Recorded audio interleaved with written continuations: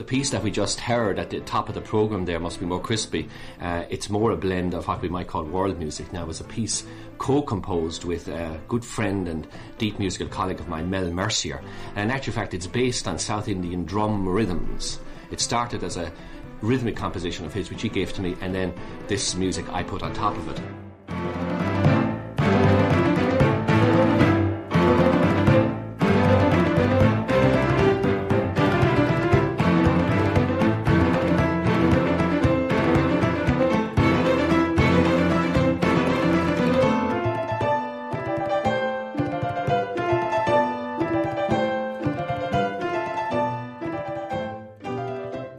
Apart from exceptions like that, these are exceptions that prove the rule. And it's absolutely true. I think throughout my recording career, my first record I brought out in 1975 at the age of 25 with Gael Ling. Irish traditional music has always been a central thread running through it all. And it still is, I think. Grew up in Clonmel. My parents ran a grocery shop there in the middle of the town, and I had one brother, John, who was a year older than me, so two boys growing up in the centre of Clonmel, which historically, of course, is a garrison town. But my mother, who was the daughter of a farmer nearby Feathert, she had come in and had inherited this grocery shop from her aunt, who was a spinster aunt. My father was a soldier in the army, and he was from Mount Mellick, originally in the Midlands. Came from a very large family, and they married and we were born. Now, there were no musical instruments in the house, no gramophone, no sign of music particularly. But what I do remember, both my parents are dead now, is that I now know, in retrospect, that my father was very musical. Now, he didn't know that. If you asked him, was he a musician, he'd say no. If you asked him, was he a singer, he'd say no. So he didn't put words on it, but he would on occasion sing, or if a mouth organ came into his hands, he'd play it. Now, what way would he play it? He'd play traditional tunes on it. He'd play the blackbird, he could lilt, he could sing in a traditional style. And even though I heard very, very little of it, I find it impossible to believe that something very deep didn't pass, particularly on that side of the family, into who I am musically. A very earliest memory is playing one of those Chinese toy pianos, you know, the ones with the black notes painted on. And I remember being under a table or something, and I still remember the tune I was playing. I was trying to pick out Silent Night, Holy Night. And I remember discovering that if you skipped one of the keys and you played then these two keys together, that you got a very sweet sound. And it worked most of the time, but not always. You know, so I had discovered myself, very proud of it, the concept of the harmonic sweetness of the major and minor third.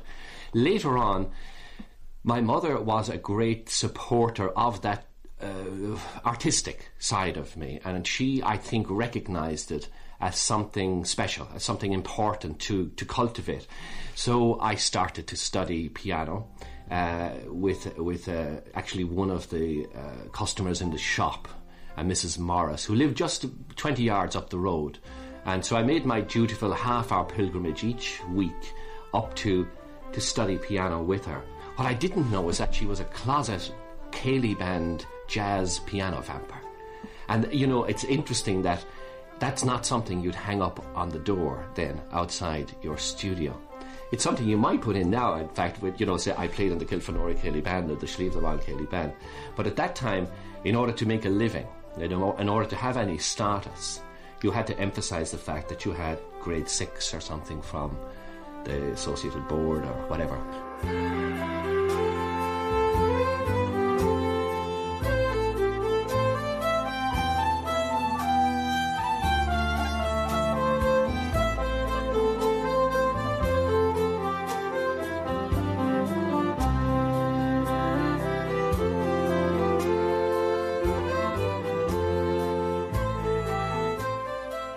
It was all very, very strange to me. No one in my family had ever gone to university before, so there was all of that kind of cultural and educational massive shock for me. So when I finally got over it, I discovered myself between the twin poles, in a way, of Fleischmann on the one hand and O'Riordan on the other.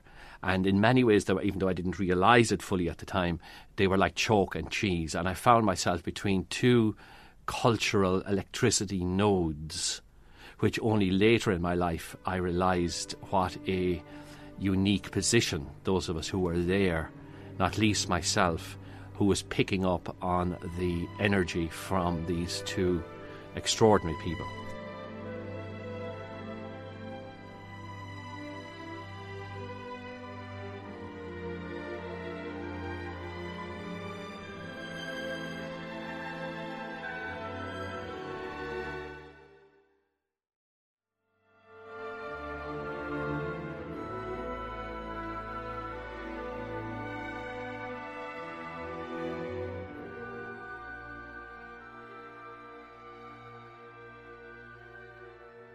Now, Ó Riada in 1963, then, as a national figure, was in the music department. So Irish traditional music had a very, very special. There was a space around it, a kind of an aura around the subject and around him.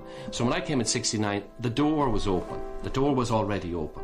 Ó Riada reacted quite, I suppose, really arrogantly now in retrospect to the Céilí band sound. And I remember myself having to go through all my 20s and nearly into my 30s before realising that I'd picked up a kind of a negative attitude to that sound, because it's a dance band. The Céilí band at its best is a dance band. It's not really something just to be listened to.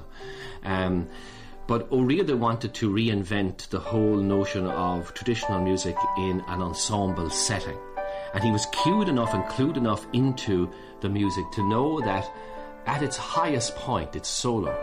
You know, so you can have a solo fiddler, a solo singer, or just a piper on his or her own, and there isn't anything missing. There isn't anything missing, absolutely nothing missing. It's 100% of the sound. So if it is 100% of the sound, how can you actually build on that? And his approach in Ceoltóirí Cúlan, which was later taken on and developed so well by the chieftains, of course, was to create spaces in the arrangements and to move around, in a way, the macro blocks of the music rather than the micro blocks. And I think part of his frustration, of course, was that in doing that, he was allowing space for the creativity of other people, but not for himself.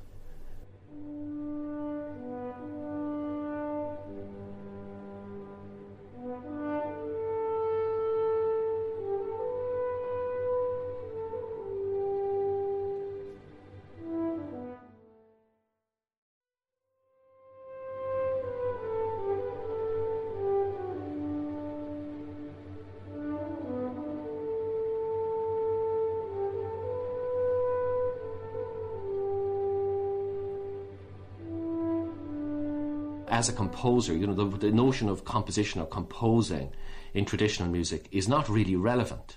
The creative process is in the hands of the performer, not the composer. And you make your name in that music, not by writing tunes, but by playing tunes that are already written in your own way. It's a bit like jazz. But Ó Riada was coming to that then with a great desire out of Western art tradition. But he was a great cultural mediational bridge. You know, he was a kind of a liminal type figure. And I think people who are purveyors, in a way, of cross energies between different cultural or psychological centres in people or in a community are in a very special place, and sometimes in a very dangerous place. I wouldn't ever, I think, have had the idea or the confidence, I think, to play traditional music or to develop an Irish traditional piano style sound, which people say I have done, without having heard Ó Riada actually do it.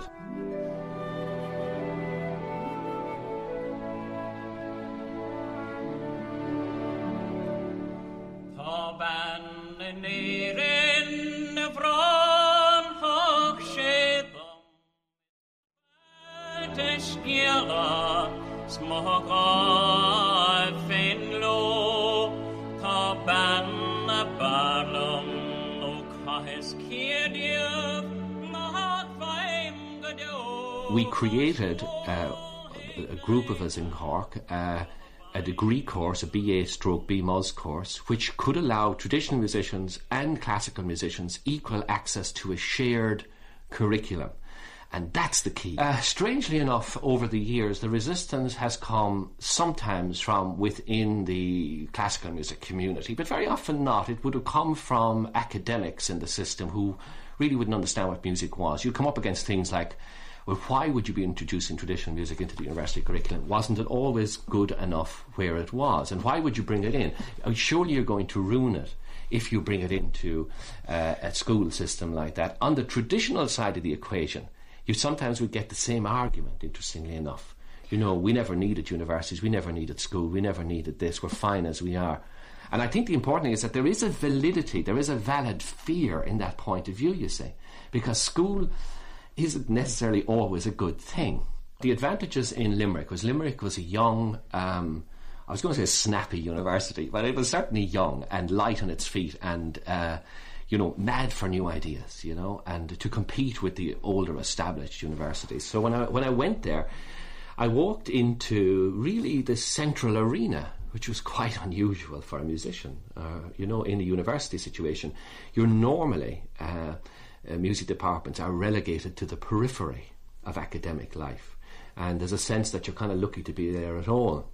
And particularly if you introduce any concept which is non-verbal, like honouring performance as performance, all kinds of problems come up. Because, are you actually going to give a degree to somebody who can't spell, or who can't count, but who is an international standard performer on cello?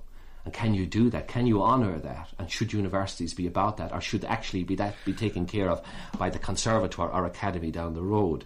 These are the issues, actually, that are central to that journey. So I think the great challenge now is how do we access our own cultures, whether, regardless of where we're from, Africa, Asia, South America, Ireland, Europe, how do we access our own cultures within the context of that global awareness of different sounds? And that would be the exciting arena for me now, including the reinvention of Western classical tradition within the concepts of an emerging, increasingly communicative world cultural awareness.